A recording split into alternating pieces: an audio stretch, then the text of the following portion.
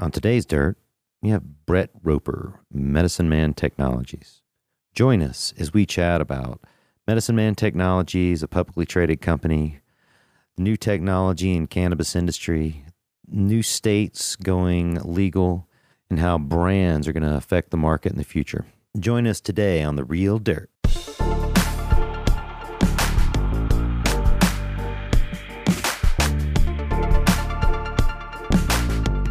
This is Chip Baker with The Real Dirt, and on today's Dirt, I have Brett Roper from Medicine Man Technologies. How's it going, Brett? Doing good, Chip. How about yourself? Oh, doing great. Thanks for coming this morning. Many of my cannabis guests don't like to show up at 9 o'clock. Well, I'm usually in the office by 6 or 6:30, so right. Well, 9 works for me well. In the future, we can do it even earlier if you Sure. want. Then I'm an early riser myself. Brett, what is your position at Medicine Man Technologies? Right now, I'm functioning as the company's CEO.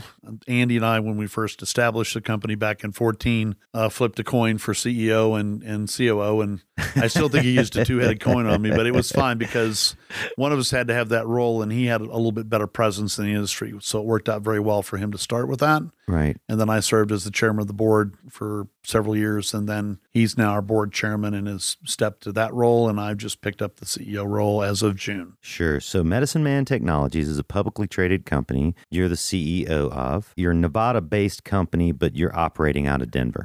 Right. We're a Nevada C Corp. Me and Brett met a number of years ago at their dispensary wing of their facility, and then we've seen each other at shows over the years. I've run into many of your clients throughout the country that you've helped establish new cannabis businesses in many different ways. You guys seem to be everywhere. How many states are you in? Right now, I believe we're in 14. We're also in Puerto Rico, and we're also a few other international spots. Oh, wow. 14. I thought you were going to say like 7 or something. We've been paid by people in 14 different states. That's all I know.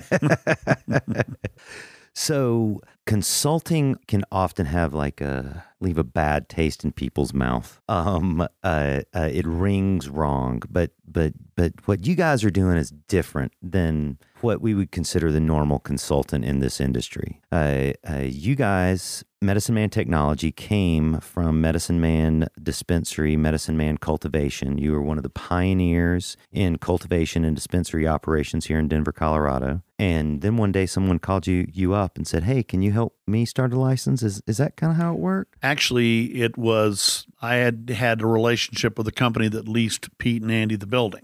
And at the time had kept up with them through the general contractor I introduced them to. It was actually me contacting Pete and Andy after I saw the latest grow, which they brought online in late 2014 and 15, the very clean apple room looking facility. Right. And I said, "What are you guys doing to monetize all this great experience?" And I think Andy's comment was, "We barely have time to sleep and scratch our butt, but if you know something we don't know, we'd be thrilled to talk with you." So we basically partnered up and over about a year and a half developed their SOPs and got them ready to launch as a real business, which occurred technically March the 22nd of 14 is when we incorporated, and we got our first clients starting in April of that year as well. So you don't come from a cannabis background. You come from a business background. That's correct. Business and real estate and service industry components. Right. Let's talk about the public company, MedMan Technologies. There's been so much excitement on I'll call it the penny stock. Is that the correct? Sure. Okay, the penny stock market in the cannabis industry.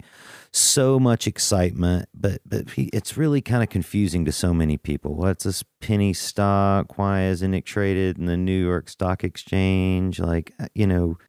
Explain to me how it works, as if I don't know what's going on. Right. So the OTC marketplace is more or less the incubator or the on-ramp for companies that want to eventually work their way up to a higher listing. And a higher listing would either be through the NASDAQ or through the NYSE. You can look at dual listings and go offshore to other countries, but that's pretty much not done much to my knowledge, at least in the cannabis space. Mm-hmm. As we moved ahead and consider options, we've always worked towards helping ourselves to be knowledgeable in the space so that we could take advantage of the public company side that is what's known as a QB or QX status. So when we first established Medicine Man Technologies, we founded the company with the concept that we would be public and profitable in trading within a couple of years. But we would always step into the public market as a fully reporting company, not a Pinks or a Grays or one of the lesser listings. Not that those companies are good, bad, or indifferent. It just seems that for the most part, you find more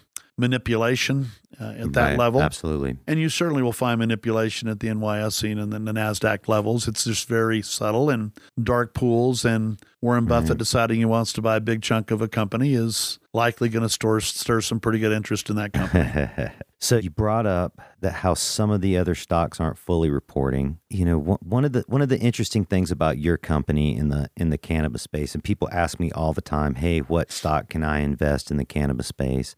Many of the companies don't actually produce any goods or do any business, right? That's what I've noticed. But companies like Kush Bottles, Medicine Man Technologies, TerraTech. I'm giving a blank on a couple of the others that actually make something or do something. You guys make money. You actually make money. Right. Well, some years we do and some years we don't. Okay. But our goals are profit-oriented for sure. I should say this. You have a business of consulting people. You have a product you sell, right? You do sign people up for contracts. In many of the publicly traded companies, it's just hype, right? And there's no real business that's happening. It's what they say they're going to do.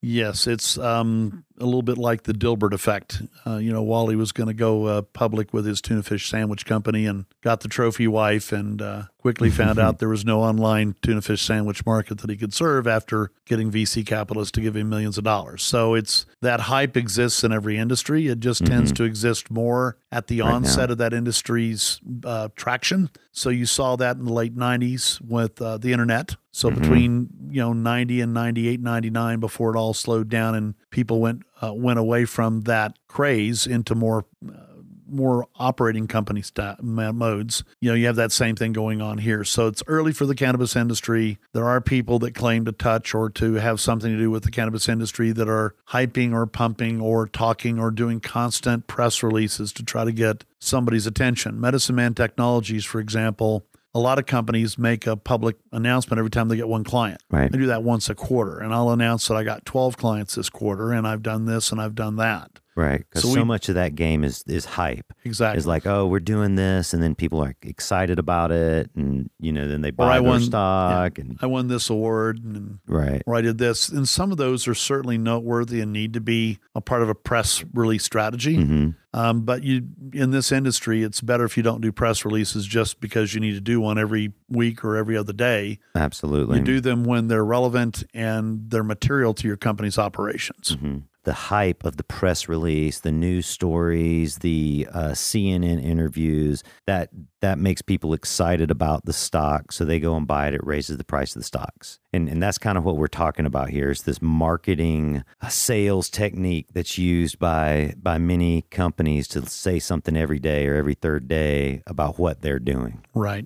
Well, you see a lot of folks in the space that, such as a Kush Bottles, and Nick, has a press release every now and then, but Nick's not out every week, maybe not even every other week or every third week, but he's out there when he needs to announce something that's relevant, or there was an 8K filing that he's required to make per SEC regulations because it's a material event for his company. So he doesn't, he typically doesn't announce that, I sold, 10,000 recharge bags today to a company, because that's really not material or relevant to his business. Right. So Medicine Man Technologies, publicly traded company. It's MDCL. Correct. On the QTC. You're a on the OTC. On the OTC. You're a fully reporting QB status. Right. So within the OTC marketplace, there are audit levels called, the PCAOB audit level is required to be on the QB or QX status.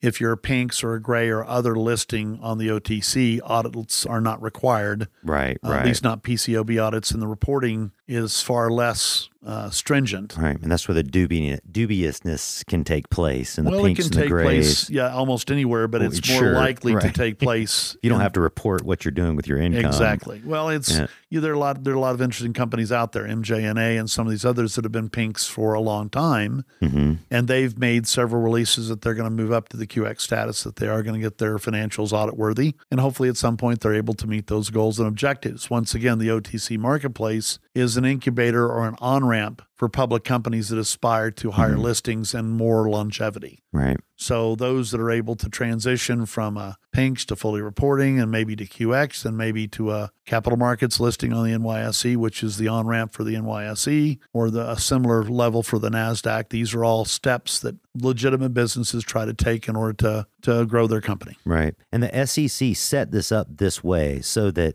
me, Johnny Q Public, could start a business and start it with a small amount of money, build it myself, not report it, then start reporting, which costs a good amount of money to report, and then move from this penny stock to the NASDAQ. Right. Penny stocks typically are those stocks that trade at less than $3 to $4 per share. Right. And the NASDAQ and the NYSE, is a part of their uplisting requirements. You have to support a certain level of trading at a certain price for a time period in order to be eligible to even make application to either of those exchanges. So generally speaking, a penny stock, while a penny is a penny, they're referring to stocks that are traded in less than that $3 to $4 range. Absolutely. So what MedMan Technology is trading at today? We've been running in the $1.35 to $1.45 range. Okay. The company only sold stock privately one time. We raised a little bit of money in November of 2014. Okay. We did a private placement where we went to friends and family to put some additional funds at our ready if we needed them. And actually, we didn't hardly use them for about a year and a half, but we raised money at $1 a share. It was a $10,000 minimum maximum. And we sent it out to 50 friends and family, and we got 27 subscribers day one, and we closed it at that point because we were going to stop at 25. Oh, yeah. So we did that as a purposeful move because typically FINRA, and FINRA is also Financial Regulatory Authority, is also part of the framework that watches over the public and private company space. So the SEC, FINRA, Depository Trust Corporation, which clears stock and manages the stock allocations and reporting, those are all critical to managing the business as a whole. Right. Wow. So there's a tremendous amount of reporting. Sure. Filings. It got some great accountants. My accountants are incredible. And one thing they advised me years ago was never go public, Chip. It's just too much stuff. Right.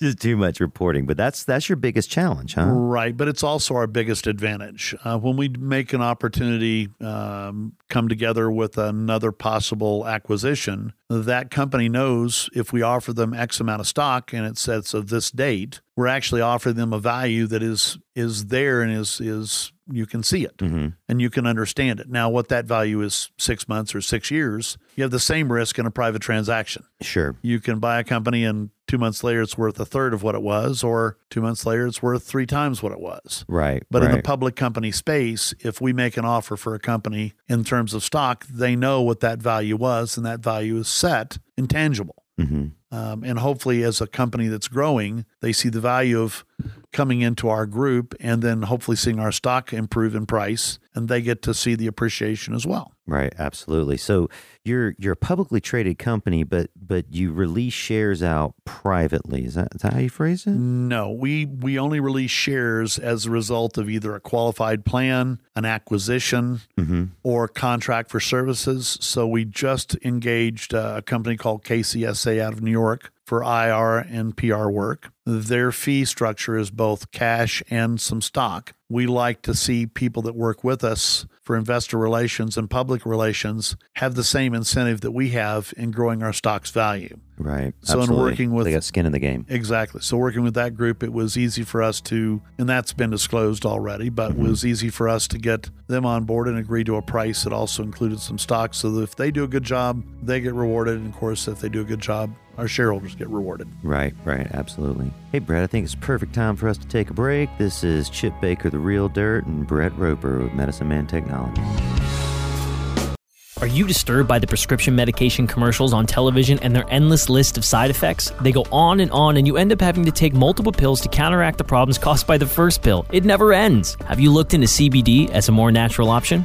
At Saturn Ranch, we produce all-natural CBD topicals and THC-infused edibles. Premium lab-tested hemp-derived CBD is the most important ingredient in our products. From topical balms, salt scrubs, bath-soaking salts to tinctures and edibles, you're sure to find something to help. Family-owned and operated, we at Saturn Ranch believe in and use our products daily. Don't put anything on your body that you wouldn't put in your body. SaturnRanch.com.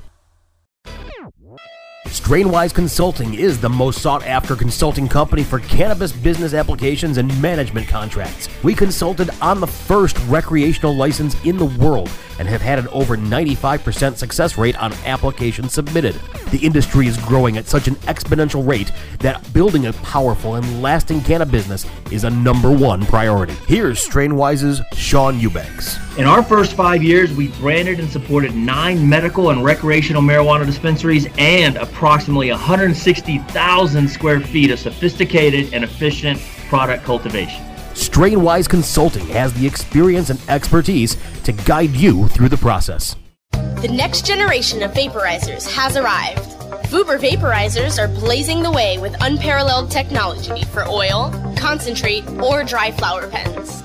Providing unsurpassed customer service and expert craftsmanship, Vuber vaporizers use cutting-edge technology, providing a power-packed, smoother vapor with a lifetime guarantee. Experience vaporizing the way it was meant to be. The Vuber way.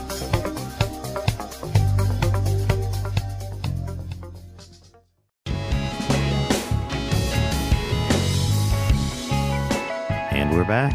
I'm talking to Brett Roper with Medicine Man Technologies. So when I was 13, my dad came to me, real smart guy, 8th grade education, but just really, really bright guy. Could build anything, do anything in my eyes. And he said, okay, had a job now for a couple of years, right?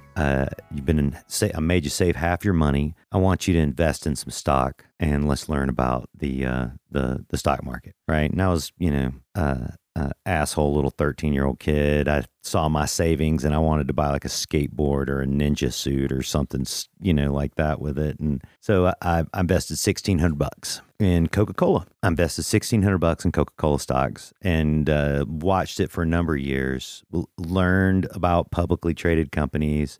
Every quarter we'd read the filings, right, and statements, and I really learned how it worked. And then I forgot about it for a number of years. When I was 24, I looked at my stocks. I got a letter, and then I hadn't looked at it in 5 or 6 years, and it was $25,000 it had grown from that $1,300 investment, right? And I was floored, right? And called my dad up and said how excited I was, and I was ready to spend the money immediately.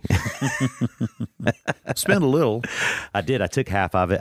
I took half of it, sold it, moved to California. There you go. Just got out of college, and me and my girlfriend at the time, is now my wife, that's how we made our start. Oh. Was with this $1,300, odd job nest egg that I'd started when I was 13. And took $10,000 or something and moved to California. Well, sounds like a great story. Yeah. I should have sold all of it though, because Coca-Cola stock then like plummeted, and it's never been worth the same amount of money. It's unusual in that what they used to call the widows and orphan stocks, the GM and the Ford and those larger stocks that paid a continual dividend and saw a little appreciation. Those were stocks back in the day that you called the broker and said, buy me 1,000 shares. I'll send you a check, or I'll send you the check first and make sure the fund's clear before the broker actually did the transaction. Right. But the trading velocities and mechanisms have changed since the time you made your $1,300 investment, where your dad probably turned you onto a broker that you went down to and you wrote a check and he put it in your trading exactly account. How it happened. Right. He went out and bought the shares on the open market through his intermediary on the NYSE out in New York. And then they got credited to your account. Back in the day, they would have actually done that manually. And the certificate would have been held in a file cabinet somewhere, right, as a trust for your shares that you held. Nowadays, it's all electronic. Right. You can do it on your phone. Once you clear that stock and it's left its physical certificate form, which is usually at the very beginning, at that point it's going to remain in the ether or as a little blip of data on somebody's server that has a tracking number and a history to it. Right. Yeah, it's amazing. I got exposed to E-Trade like 2013, 14, right when cannabis was being legalized recreation here in Colorado. And at that point, there was a tremendous rise in a lot of the public stocks. Right. There weren't that many on the market that have served the test of time. But yeah, we bought it. We bought a bunch of stocks, on our phone. We're looking at it every day, looking at rates, selling them, buying more, selling them, buying more. And it was incredibly fun. Right. And around January 2014, I think we sold most of it. We're like, okay, made like $20,000 or something. Right. And it's exciting for us. Right. So we're like, okay, we're going to sell it. And then 2 months later, all of that stuff crashed. Yeah. Right. It was literally worth dollars again. Right. Mm-hmm. Well, it's amazing. Some of that comes back around in the public market space. One company's demise doesn't mean it's gone. Absolutely. No. It is now eligible to become a shell, and it gets sold to somebody else. It used to be parakeet food, and now it's going to be cannabis. Absolutely. And those reverse mergers and those types of arrangements are generally done to get a company to market quicker. But even if you're buying a shell or you're investing in a company that way, you have risk because without what's called a Delaware scrub or a bankruptcy for discharge to know who your shareholders are, the stories are pretty grim for all these companies that they thought they bought a good shell. And, 6 months after they're done and they're getting ready to trade, somebody shows up and waves a certificate that says, I own, 2 million shares of your stock. And they're, well, guess what? They don't have a choice. It's the documentation is there. Failure to disclose that the transaction is, smack on the wrist, or do you derail all that time and effort? Typically, no, you just pay off. You pay off or you find a way to make it work. So it's in the shell game, which is usually not the most desirable way to go public. It's very critical that if you're getting a fully reporting shell, that you make sure that it's clean and you do your due diligence so that it doesn't have a nest of additional shares that were given or authorized or in play that are not disclosed on the books. There are book entry stocks a lot of times that if somebody's less than ethical on what they do, you can end up buying a little bit of a pig in a poke. Right. And you guys didn't buy a pre-existing company. You did not do a reverse merger. No, we established ourselves early on as a C Corp with the idea of filing what's called an S1. Our options to go public were really a Form 10 or an S1. Both are registration statements. An S1 registers a stock that is eligible to be registered to become free trading or freely transferable. A Form 10 basically brings all the stock into the market regardless of its status. And over time, as it becomes eligible to be released for free trading, it does so. So most companies that have a more legitimate foundation,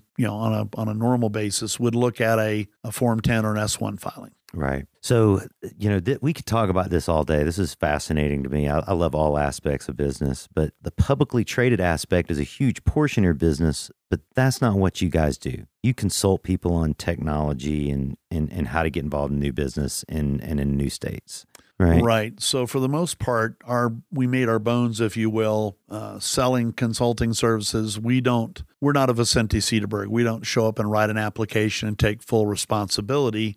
We're the bolt up for that application. So your ex-brother-in-law in California probably is not going to be listed as your grower in a state coming online because his experience is not considered relevant to the industry, and he was perhaps growing less than legally. Right. So people that have that desire to get in the space, that have the money and the interest, will come to a company like ours because they can stand on our shoulders. Right. We give them the SOPs. We give them the bolt-ups for the application, but we typically don't write an application. We recommend to clients that they get good technical writers, good people that understand persuasive writing skills, that have maybe written RFPs and RFQs for the DOH or whoever is handling the state's administration of the cannabis initiative, and that they also find good security plan contractors, local resources as they can. And we're just one part of a number of pieces that go into the final application process. Right. So you advise people on a number of things. So one thing that's beautiful about the cannabis industry is almost anybody who's ever smoked a joint has wanted to make $1 million with it. Because it's the coolest thing in the world. And they're like, we can grow this shit, make $1 million. Right. But many people have that idea and want to pursue it, but realize they don't have the backgrounds or the foundations to do it. They might, just like you said, their brother-in-law is growing weed in the basement. They've got 4 lights or, 2 lights or 10 lights or some plants in the backyard, but they want to get legal. So the smart thing to do is to contact somebody who's done it really well, right? And has shown a foundation in this. And that's who's talking to you. Right. That's your customer. And generally speaking, there are a lot of good consultants in the space. We've worked, as we've already mentioned, the Denver Consulting Group acquisition that's fixing to close here shortly. But we've worked in the industry long enough, and there are a lot of really good consultants out there. We've found some of the better practitioners are actually doing this with one of their ancillary companies. So if I'm providing cultivation advice, I better be a grower, or some of my key team members better be active in the growing technology space, so that I'm giving the most relevant and the most current guidance I can possibly provide. Because the old days were 2 pounds a light, a gram a watt was a typical good yield on cultivation, Not 5-6 anymore. turns a year. And with Josh's technology, we're pushing in the 4+ pound range, or pushing 2 grams a watt on normal turns. Right. So at the end of the day, it is a manufacturing process. Absolutely. And the low cost, highest quality producers will likely stand the test of time. And for our clients, while we founded ourselves on Andy and Pete Williams's growing skills, they've been superseded now by our relationship with Josh Hopt, which Andy will tell you he's actually adopting his facility to use Josh's technology because he's a big devotee as well. He sees the difference. The proof is in the pudding at Josh's Exactly. place for sure. We're talking about Josh Happ with 3 Alight. He was on a show just last week or the week before, as a matter of fact. And I've seen hundreds of gardens, Brett, hundreds of gardens. I've been studying cannabis for 30 years, and I'll go into people's gardens and they look a little different every time. And they might always look good, but the grower will say, oh, I'm having this problem or that problem. And Josh may say the same thing, but as I've been into his facility, he's got 29 grow rooms. I've been to his place 7 or 8 times. Every single time it looks better than the time before. Right. It's incredible at the consistency that he is able to do. Well, Right. and he's all about, a very consistent approach to nutrient management, to light management, to cultivation management. They do something It's not just one thing. Right. It's a combination. It's his 9-spoke wheel, if you will, of cultivation. One of the things they do that's unusual is they call it a schwaz, Sure. where they strip the plant down day one of flower. Most growers would tell you the plant's going to rebel. It's going to go to sleep on you. It's going to hermaphrodite. It's going to not do what you whatever. expect it to do. Underperform. But he replaces those fan leaves with a nutrient base that's very consistent, that allows those plants to thrive. Even though they've been challenged a bit, they come back pretty strong. Yeah, absolutely. We sell his product at our store, and we have his book, 3 Alight book. And many of our employees go through it, and they see 1 or 2 things that they want to grab, and he's got lots of great little tidbits of information. But the swazing coupled with the nutrient, that's you got to do those 2 things together. You do. And environment is very critical as well. So CO2 uptake is always better weeks 4, 5, 6, whatever that time frame is. So when you dial up your CO2 to that 1,500 level, parts per million on extra augmented CO2, then you're getting your best reports. You're obviously not using CO2 in veg because the plant's not mature enough to have flowers, and the CO2 does help production in the flower stage. Sure. So he's just really worked that out pretty much. Yeah. And I mean, his grow rooms really look like almost any other grow room I go to that has put a high level into controlling the environment. It's really his technique and application of technology that everyone else is still using, right? But it's just the way they put it together that makes it work. Right. Josh runs many nutrients throughout the plant's life expectancy, and a lot of your large growers, a lot of your larger growers want to just run 2 or 3, and they want to be able to use automation. They feel like they can treat every plant the same. And Josh has been very discriminatory, and I think that's why he gets the yields he gets. It costs him a little bit more to get those, but would you rather spend an extra $200 a pound and get 4 pounds of light? Yeah. Or are you happy to save that 200 and get 2.5? Yeah, right. Yeah, absolutely. So Josh is just, maybe we should step back here because we've kind of talked about you guys as a consulting company, but you're also a brand warehouse. You are, and you alluded to this earlier. You're buying, or maybe buying's not the right term. Partnering with other companies such as Josh at 3Alight with his Success Nutrients. and you have others. Let's talk about those. Right. So the company's first acquisition announcement was a year ago, this past August, when we announced that we had a deal in principle through a binding term sheet with Josh Haupt for 3Alight and Pono Publications and Success Nutrients. Pono Publications and Success Nutrients are his two corporations. The 3Alight is a registered trademark and brand of Pono and Success. We also announced at the same time we were moving ahead with the potential acquisition of a packaging company, Garrett Fortune and Funksack. Over a period of 4 to 5 months, the acquisition with Garrett and Funksack just didn't work out for both parties, and we parted friends. In fact, we lent them $250,000, so we were still good friends to this day because we have a vested interest in their success. Yeah, absolutely. But at the time, it didn't make sense for a lot of reasons, and none of them were the fault of either party. Yeah, that's how it However, goes. Josh and his acquisition was one that we pursued, and we basically completed that as of April 1 effective, but the SEC in its infinite wisdom decided we need to add that to our proxy for our annual meeting rather than taking the majority shareholder vote that we'd already polled and gotten for whatever reason. So we went and it was finalized on June the 3rd. But for all intents and purposes, they were in our financials and reported that way starting April 1st, which we had already disclosed to the SEC since our deal was technically done back in February. Right. So once we absorbed that company, and we're still working to absorb them because there's a lot of moving parts, we'd also begun looking into different consulting group. And we made an offer to them, Justin and Greg, and we'd made an offer to them in May, and we're hoping to get that closed a week from Friday. But we got our due diligence done. We have their financial statements so that they're PCOB compliant and they're audit ready so they can be uploaded into our financials, which is a part of the requirement on an acquisition. Now, it took us a little longer for Josh's company because there were a lot more moving parts, and it was more expensive for the company to get his books, if you will, up to spec. Right. But at the end of the day, big business. We were able to do that successfully, and there were nothing that we were alarmed about in our due diligence process, so we moved ahead. We're currently talking to some other companies, and I believe we disclosed one group in an 8K back in June in Canada that's talking to us about being our exclusive nutrient and service representative in Canada. So we have been exchanging documents with that group as disclosed in the last 8K in June, and we're hoping that will mature and become something that we can report on. If not, it'll go by the wayside. But you look at a lot of deals before you find the ones that work. Right. We're also working with another group as disclosed on the extraction manufacturing side. So we're in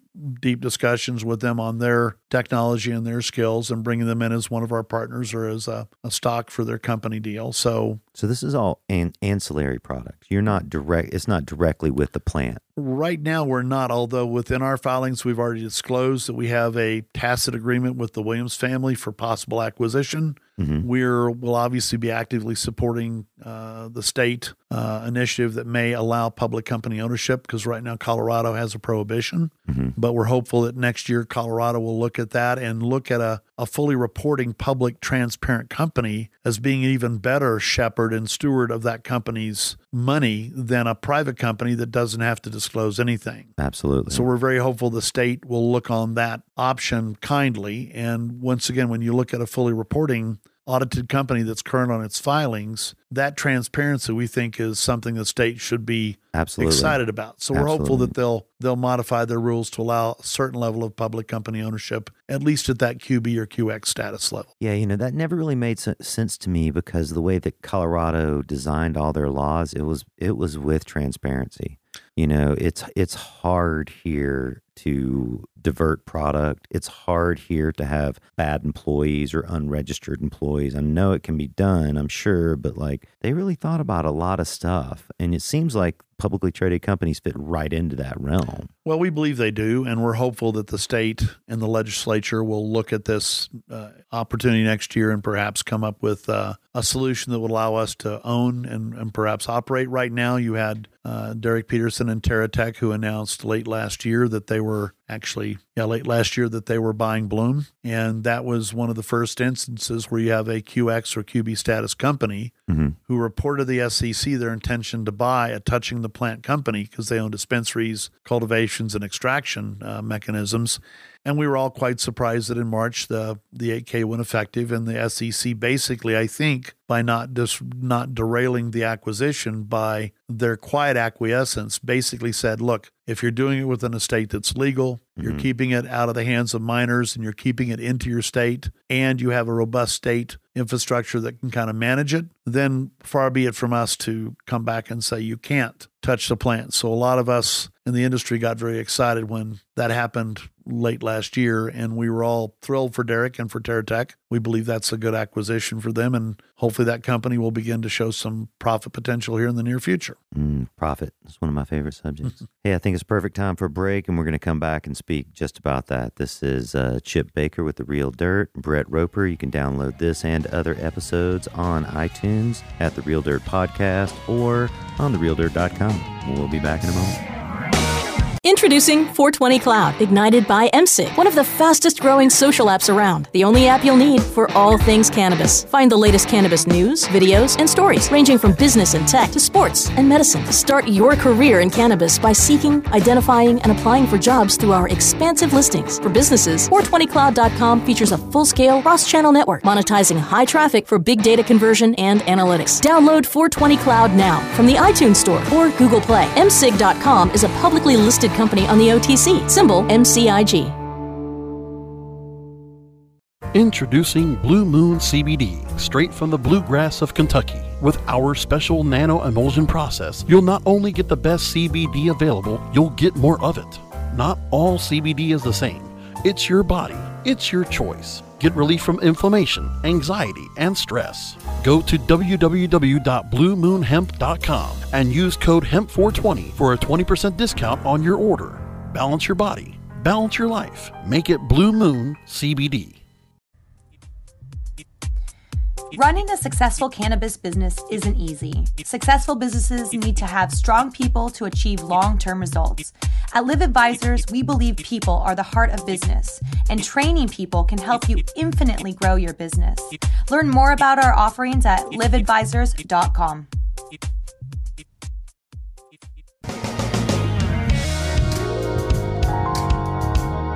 All right, and we're back. This is Chip Baker and Brett Roper with Medicine Man Technologies. My listeners really want to hear about two things. They want to hear about weed and weed money.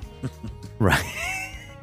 Now, I said this earlier, about how people want to make $1 million with cannabis, and you've seen people do it, and I've seen people do it. Maybe you have some insight for our listeners as something that you might see in the cannabis industry as a good opportunity to be involved in right now, or maybe like where a good revenue is being made in the cannabis industry right now. Well, I think if you look at the last couple of either New Frontiers or the BDS Analytics reports, the largest growth seems to have come in investment capital into the cultivation space. However, the extracted products lines are making a really strong run as well. So Colorado, going back 4 years ago, probably 90% of its sales were plant related and 10% or less were extraction related. Mm-hmm. This year, they're talking about maybe as high as 40% of the product sold will be an extracted based product, whereas 60% will still be flower. And what we see is a trend that doesn't mean that you're smoking less flower. What we see is a new trend of new users or new curious folks that say, I would never smoke it because of the carcinogenic effects of tobacco and other things that I fear. The extracts you can vape. But if I could ingest it, or I could vape a pure oil where I know I'm not getting some other element thrown in, I'm interested. Plus, there are people like myself. I've always been somewhat of a, I stay between the lines. The lines are my friend. And because it was illegal and because I didn't have an interest in it, I would have stayed on. But I don't you need look to use like it. such a stoner with the tie dye and the Rasta long haircut. hair, right? It's all giving me away, obviously.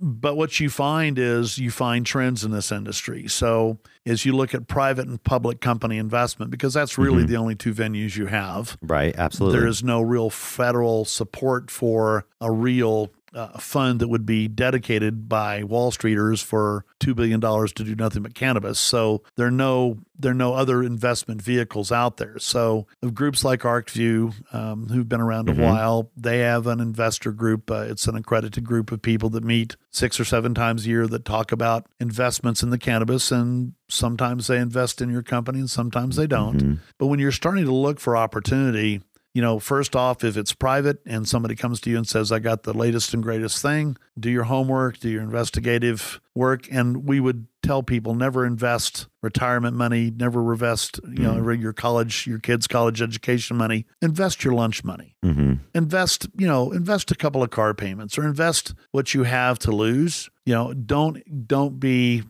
swooned away from your money because it seems like something of real value. And of course, once in a great while, it's like playing cards. Once in a great while, you have to fold even though you have the winning hand. Right. And the same can be said for investment in cannabis. Limit your losses when you can and take advantage of gains that you're able to create with the right investments. So in the public company space, you have companies that actually do generate revenues, that those revenues are trending in a positive direction and they appear to be growing. And over time, they expect to be more profitable, which means hopefully their stock will get better traction and will appreciate and provide a return to somebody. So most of the investment coming in now is I don't buy the stock to get a dividend. I might lend a cannabis company some money and get paid interest, but likely I'm lending it because I'm helping them buy their newest air conditioning or their newest lights or the newest extractor. And I'm just kind of bidding out some of the capital that they maybe don't have in order to help them increase their reach. So in the public company space, it's really, there's a wide variety of opportunities. And you look at volume, you look at price, you look at volatility, you look at how, good the company is at disclosing both good and bad things if they're subject to good and bad things. And at the end of the day, all those things will help you as an investor make a determination that, hey, I like Medicine Man Technologies, but I don't expect their stock to triple this week or next month. Right. But I think over the next 2 or 3 years, based upon what I've read and they've disclosed to me, that they have a really good potential to grow their company. And where it's $1.40 today, it was at one time last October, November, pushing close to $5. Now, I'll be the first one to say we didn't deserve being worth $5. Right. We were never a $5 stock. So when the stock began climbing, as an officer and director of the company, that's my worst nightmare because I know the only way to come or to go after that is for it to fall back down again. Right. The fact that we opened up as $1 a share and I had us pegged at $1 to $1.50 share stock, we're right there today, and I'm very comfortable with our stock price. But I feel like over the next several years, we're going to see substantial appreciation of that value and substantial growth in our revenues, which will help drive interest in our shares. So whether you're looking at us, Kush Bottles, TerraTech, American Cannabis, there are a number of people out there, but the one person I would also tell your investors to talk to is Alan Brockstein with 420 Market Fee folks. So Alan is an ex-Kidder Peabody analyst. He has a website. If you just Google 420 Market Fee, MARKETFY, you'll find Alan, and I subscribe. I pay my $420 a year, but Alan has a really good sound basis for judgment and analytics. So if he doesn't like you, he'll tell you. Right. If he thinks the stock is being pumped, he will tell you. A couple of weeks ago, he made a comment about Mass Roots and the fact that they had some unknown support that Isaac obviously didn't know about at the time, but there was somebody working his stock. And as the CEO of the company, you've got to keep up on that stuff and watch the reports. And, Isaac, clearly the company didn't authorize the support, but one of the shareholders or somebody got together and put some money into 2 or 3 groups that then kind of pumped the stock for a while. Sure. And so you're pumping it is they buy and sell frequently on a day, and that increases your daily trade share, so it increases your overall value. They increase the value, and then they sell. Well, hopefully that's what happens. A lot of times they don't get any extra traction. The stock languishes, and you spent your money for support that didn't get you anywhere. So Isaac's just one example, and Massroots, obviously, with its latest acquisition, hopefully it will continue to do well, and it'll get to the point where it has some good revenues that it can grow its company on. But, all these companies have, opportunities embedded within them, and it's, you just kind of have to look around and discover which one you think has that best opportunity. So Alan Brochstein, by way of example, we were put into his focus list. The day that he bought our stock for his focus list and his little holding base, within 30 minutes, his followers, we jumped up over 100,000 shares of volume in 30 minutes. Wow. We were lucky to do 20,000 shares a day. So Alan, while he's not a promoter, he has influence. He has influence, but what Alan does is every time he buys or sells, he makes that announcement to all of his subscribers. So he's a little bit like a Mad Money of Gene Cramer. He obviously doesn't hold for personal, but he's there to talk about the industry as a whole. And what we found is with Alan, if he's comfortable with your stock and feels like you're doing the right things and doing all the right parts, he's not going to come out and promote you, but he's going to say, well, this is a company I like a little bit better. They actually have revenue. They seem to have a good plan. He can analyze it. Exactly. He said for us, they may have overpaid for Josh and 3Light and Pono publication success, but hopefully that works out for him. And then he comes back, 2 months later and says, I think they got a hell of a deal on Denver Consulting Group. Because I look at some of the other consultants in the space and I see their market cap and their value, and I see what they're buying DCG for. And I think that was a really astute purchase. Yeah, absolutely. So you have people like that will help influence and give guidance. So like I said, I dance into Alan's site once a day and look at the boards and see who's talking about what. And once in a while, I'll make a comment, but my handle in that is MDCL CEO. So if I make a comment, they know exactly who's making that comment. Sure. Sure. I'm going to join that group. I think that's an interesting one to join. Alan's got his followers have grown. And when the markets are up, obviously subscriptions for him obviously grow. But Alan's been a very consistent fixture over the last 4 years in the space. And when the markets are doing well, he's warning people about this one doesn't sound right, or this one's not going the right way, or these guys just filed a Form 4 and they just awarded themselves 20 million shares, or this company's got 10 million shares coming out from restriction. Watch out, it's going to be under pressure. So, ArcView, Alan Brochstein's 420 market fee or index. Sure. These are all people that I respect in the space that do provide some good guidance. So when you start thinking about investment, we're smarter sometimes in herds, although there's always that Warren Buffett exception that seems to kind of have a natural affinity or nose for finding the right deals. Well, he's a leader and gifted at what he does, for sure. And within this industry, we don't have any Warren Buffetts. All we have is an Alan Brochstein or an ArcView. Right. There are a few other marijuana-based indexes out there. Yeah. They are not. I follow ArcView, NCIA, Cannabis, MJ Business. I follow all their newsletters. Right. And MJ Business is probably your 800-pound gorilla on the street as far as shows. Yeah, absolutely. And activity. So their show this year in Las Vegas is actually in the convention center. It outgrew the Rio. Yeah. And last year, we've been platinum sponsors for several years, but last year they literally sold out the first day. You couldn't get a ticket to go in on the floor. I know. I showed up in the afternoon thinking that I could do like I'd done every other year, and I couldn't get a ticket to get in, and then nobody would everybody was so excited and busy with it. I couldn't get a bat. It was unexpected. And you still have other groups, the Cannabis World, Cannabis and Business, or World Expo and Business. Their group has been at Javits Center the last couple of years. They're interesting, but they haven't gotten the same traction that MJ Business. You have CBE, Cannabis Business Executive. That's Rob's group. I do that one too, right? They do a pretty good job. We like them. We've advertised with them a few times, and they seem to be good players in the space. So, there are a lot of good web-based information sources that an investor should take advantage of. They should read up. They should subscribe to some of these. They should go on the websites. They should sign up for the free daily alerts. I get my CBE. I get my MJ Business. Yeah, totally. I get my Granja Panera. I get all those, and it's always good to read the stories that they're producing. so that I stay a little bit more informed as both the CEO of the company and a person who naturally wants to be informed as to what's going on in the industry. Oh, great. Yeah, we're working with some of those groups to do a column, a real dirt column on the cannabis industry.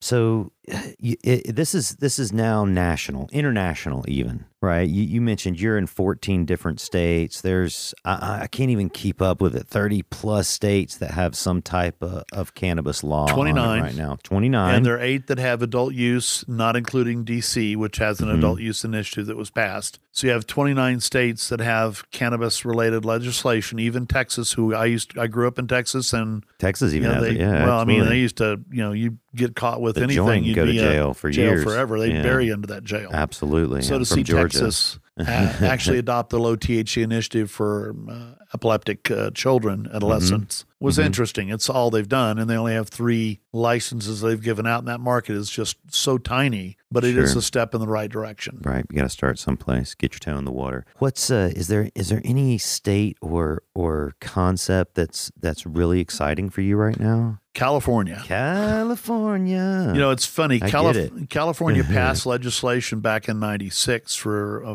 medical. Yeah, absolutely. And never got it promulgated. No. Never got it launched. Never was able to get the law put into motion. And then, of course, now all of a sudden, they, with the initiative that passed in 17 November, years later, or 20 years later, right? The adult use initiative passes, which is, to your listeners, we would always recommend you refer to it as an adult use product, not recreational. I did some recreational drinking once in college, and I was very bad at it. So I would always encourage people to refer to it as adult use product, similar to adult use beverage. I agree. The recreational is too Cheech and Chongy, too out there for me. It's no longer just a recreational element. Yeah, we're gonna lose some of those terms. Recreational, marijuana. We're gonna lose that cannabis. term. It will be cannabis. Yep. It already started. We've been saying it for 20 years, but the past 2 years, everybody's using it now. So in California, you have what's called conditional use permits that have been issued by local jurisdictions, cities. In some cases, some counties have weighed in to say yes or no. So you have this patchwork in California of all these different jurisdictions that have given some sort of nod yes to a grower, a processor, an extractor, a dispensary. You have the LA initiatives that were way back when. So you have the pre-ICO groups that survived and are kind of around. You have this completely interesting patchwork of elements that are now going to, under Lori Ajax's control, because the state just passed a new legislation here a couple of weeks ago that says not only we're going to get medical done, we're going to get the adult use done at the same time. So we saw some regs come out about 45 days ago, and we all began to get excited and look at them and say, well, if you'd fix this or do that. And then all of a sudden the legislature comes along and says, well, we think this needs to be done, at one fell swoop. So I think the various agencies now that are involved with the cannabis initiative are all ramping up at an even more feverish pace. I know Metric, I believe, not Metric, but one of their offshoots, I think, is going to be their track and trace program. So the only state to have track and trace, most of the rest of us are seed to sale, but California's got to find a better description. So we're going to call it track and trace there. Right. Absolutely. So you're looking at a lot of things happening, I think, over the next 4 to 5, 6 months in California. And there's been a little bit of a gold rush, if you will, to investment capital and opportunities. I know we're working with several groups that have licensed or are using our Cultivation Max products, but we're excited for what that state's about to do. We believe that, if you know anything about the industry, California was one of the sources of cannabis from way back when, as it came over from whatever land race strains in Asia it sprung from. And Thai, Colombian, Mexican, Afghan, Indian, all of it, right? Exactly. African, all came. So it's made its presence known, and I think California's always had a strong reputation, especially Northern California, for outdoor grows. Absolutely. Humboldt County and the Emerald Triangle have very strong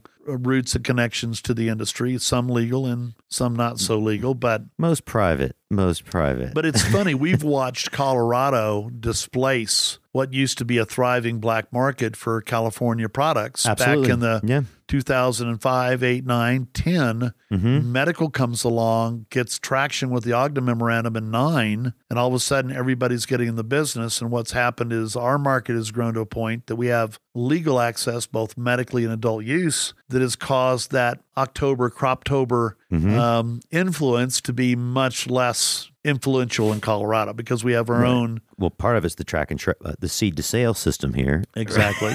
Right. Exactly. There's less room for diversion. There is. And while there's still diversion and there's still growing going on at that private, caregiver level, it has become a much more predictable market. And as a result of that, Colorado has seen compaction. We've seen the price go down because of competition. And it's really, Colorado's done a good job of letting the market forces drive pricing and product availability. So you have some wonderful companies out there. You have Incredibles, who make an incredible candy bar, and they have a great reputation. Rick and his team over there have worked hard over the years with Bob. And when they used to sit on the corner and beg for trim because they didn't have their own grows, but they have great Dixie Elixirs has good products. The Can Keef Cola, there are a number of Mary Jane Medicinals. There are a number of great products out there that have gotten traction, but because that traction's there, we begin to find price pressures. And when we went adult use, you could find $4,000 pounds wholesale. The wholesale prices dropped to around $1,200, as I recall the last BDS update that I got this week. And it always runs nationally. There's always a delta between indoor grown, basically greenhouse or light deprived or modified, and outdoor. So we'll always see somewhere between $150 and $200 delta between each one of those levels. So the perception of indoor is that it's a higher quality, it's grown more consistently, and the perception with greenhouse is it is in a breathing natural greenhouse environment, which maybe is a little bit more difficult to control. And then, of course, you have outdoor, which is clearly subject to weather. I know the Northern California folks do not pray for rain. Absolutely not. A couple of weeks before their harvest because it can destroy their hard work for the year. Right. So, or even all of the season, really. Yes. Right. Then it seems like I hear that about every 5th or 6th year, you take a little bit of a whacking if you're an outdoor grower, but you're a one crop wonder and you do a great job. It's farming. And you you get bumper crop some year, and some years you don't get anything. Exactly. So in this industry, as you look at competitive influences and prices, I believe California market is still running in the $2,000+ range wholesale for a pound. And if it's really good quality, it'll be higher than that. But while it's trading at $2,400 for a good OG the platinum or one of the ones that people really like, if you get it out of a greenhouse, it's going to be $200 less. If you get that exact same strain from Northern California, it's going to be $100, $200 less. Right. So there's always been a discriminatory market that is placed a higher value on those elements. Right. So as you look at California, they've developed that. They had the it's ability national. to discriminate. Yeah, and I think it may have sprung from California for all I know, but I know that. Well, in the past, you couldn't discriminate. You got whatever weed you could get. Exactly. Right? Exactly. And then as it changed, you could be more discriminatory. I'll pay a little more for something I perceive to be a higher quality. I want something. Yeah, exactly. Right. Yeah. Yeah, I lived in California for 15 years. I still have a home there. I love Northern California, Humboldt County, and this adult use cannabis and the new medical cannabis are the fastest things that I've ever seen happen there. Nothing happens fast with laws at all. As soon as you get a law, you expect to have lawsuits to slow it down and stop it. And wow, man, the cannabis laws and infrastructure is building so fast right now. Right. Incredible. Well, and as you asked earlier, you said what state or where are we excited? Well, obviously Nevada launched recently and they were doing $1 million a day, which I was thrilled with. That's really good money. Well, it's only about a third of what we do in Colorado, but it's still good money. Mm-hmm. But you've got to remember, you have states bordering Nevada, that people drive in from California to spend a weekend to gamble or game in Nevada. They're likely bringing their own vape pen. They likely have their favorite strain that they've been buying for 5 years. And they may walk in a dispensary once to kind of do a little fun shop. Right. I think the adult use initiatives in these states as they come online, as more and more states ante up and begin to have initiatives, you're going to find that cannatourism is going to diminish over the next several years because it's going to become commonplace. It's not such a novelty. It's not such a hen's tooth or a novelty. So what are we doing this weekend? Let's go to Colorado and buy a sack of weed. Or let's face it, if I'm going to Nevada, 2 reasons. I'm going there to gamble or I'm going there because there's a convention. Right. So most people going to Nevada, I'd suggest a lot of them are not cannabis users normally. And those that are will probably show up with some of their own product. But there's a lot of people that will want to walk in that dispensary and buy a brownie or buy a vape or buy their first ounce of weed because people like me who have never really, I do admit to use one time. My wife and I bought Zoots brownies. He admits to it. Yeah, once. well, 10 milligram brownies and our little cakes or whatever. Oh, wow. That's a strong dose for the first time. It didn't even affect me. Oh, okay. And my wife said she had funny dreams, but we were willing to experiment once. And so that's the limit of my. Wow. If I eat 10 milligrams, it floors me. I just can't eat the ganja food like that. I like small amounts, but I know my friends are making fun of me right now as they hear that. Exactly. But once again, as you look at opportunity in the space, I think California is definitely coming online. I think Nevada will expand, and Nevada's going to be a good market. It may not be quite the panacea that people expected to be with regard to tourism. And I think, in essence, I kind of have this feeling that Colorado has always been one of the bigger tourism markets, just like California. So I really believe with California's adult use initiatives, California will probably experience a much higher level of sales for an adult use for out-of-staters than even Nevada or Colorado have experienced. Yeah, it's hard to consume cannabis in Las Vegas. That's one thing I've always thought about. It's because for years and years they've been so against it, and they've built the whole town around you can't use it really. I mean, it's hard. But if you walk in, or if you're walking down any street, you smell within 50 feet of one to the other. Somebody's vaping. Now you do. Somebody's used a little bit. But I think you're right. The hotels generally discourage that type of smoking, and in fact, I believe most of them have significant penalties. Absolutely. If you're using one of their rooms and now you can adjust. There's no odor. There's no problem with eating a medible or eating some sort of infused product. So I think that's the product that probably stays on the strip and is likely to be more accessed and more readily available through the dispensaries, whereas I think smokable flower still has to go a little bit further off the beaten path to actually be consumed or used or it smells. Yeah. It's difficult to use. It is. And I mean, even a vape has a very particular odor depending upon your oil. Right. Absolutely. You may look at somebody vaping and think, what the heck did I just smell? But it's not like a nicotine vape or one of the other products. Absolutely. Wow, this is I love talking about cannabis business. This is so exciting. Brett, this has been an awesome episode. Appreciate you joining me here today. I guess I got one more question for you today. If you could look in your crystal ball to see the future of cannabis, what's going to happen 5 years from now? Can you tell me what that is? I would hope 5 years from now the federal government has come up with a mechanism to manage and control or monetize cannabis on a tax basis. Whether that is medical only or a combination of adult use and medical. My hope is that whether it's the TABC or the alcohol, tobacco, firearms, or some alphabet soup agency. Yeah, alcohol, tobacco, and weed. There we go. Right. Or it may end up being that the edible pieces are Food and Drug Administration. FDA. And the agriculture is overseeing the growing part, and then Department of Agriculture. The tax elements are overseen by the relevant tax authority. Sounds appropriate. I think that if I had my druthers, I think the federal government would be a more effective steward of the product if they would look at it on a component by component basis. And I think the Department of Ag would be an adequate resource to oversee and make sure that it's being done correctly. While they have a lot to learn, they don't have a lot to learn. The Food and Drug Administration obviously has been an effective organization within our state and our country for a long time. And I think if you legalized it and said, hey, anything that's infused or has a food grade element in it is going to be overseen by the FDA and you'll have to be FDA compliant, I think that's an excellent position for the Fed to take. And then from a taxation standpoint, it becomes just okay, if it's medical, it's only 5% excise tax. If it's adult use, it's 15%, and the point of collection is at the state and remittance through a normal tax channel that the Fed establishes. And I think that kind of deployment makes good sense. I think it helps getting it from Schedule 1 to, we would prefer it to be unscheduled or descheduled as people require. Right. Schedule 2, unfortunately, still requires full pharma oversight. So Schedule 2 without a waiver doesn't make a lot of sense because you'd wipe out billions of dollars of infrastructure across the country and tens of thousands, if not 100,000s of jobs. Absolutely. So I think the Fed's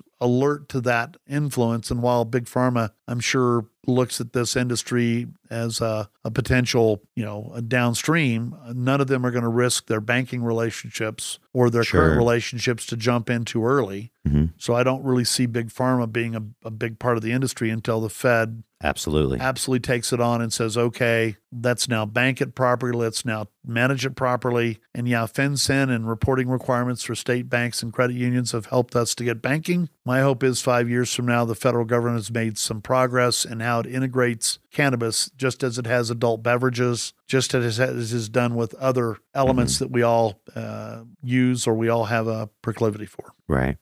Yeah, got to have that investment, got to have the banking for business to work right. Well, hey, thanks, Brett. I really appreciate your time today, this morning. I know you got a busy day scheduled still, so kind of do I. Thanks for coming. I enjoyed it. Thanks so much for having me, Chip. This is Chip Baker with The Real Dirt. You can download this and other episodes at therealdirt.com and on iTunes at The Real Dirt Podcast. Thanks for joining us.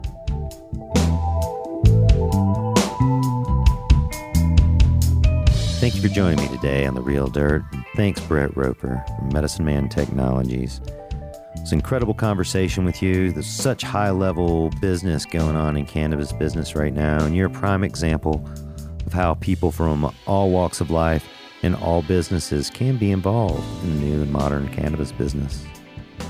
Hey, if you like this episode, download it on therealdirt.com. You can also download this and other episodes at therealdirt.com and on iTunes, The Real Dirt Podcast. How many times can I say The Real Dirt, The Real Dirt, The Real Dirt, The Real Dirt, The Real Dirt, The Real Dirt? Hey, I also want to thank our sponsors, Cultivate Colorado, leading the way in hydroponics and organic supplies in Denver, Colorado, and throughout the Front Range. Also want to thank growers, manufacturers of local Colorado potting soils and nutrients. Hey, thanks Denver Normal for leading the way with political action. Thanks again. The Real Dirt.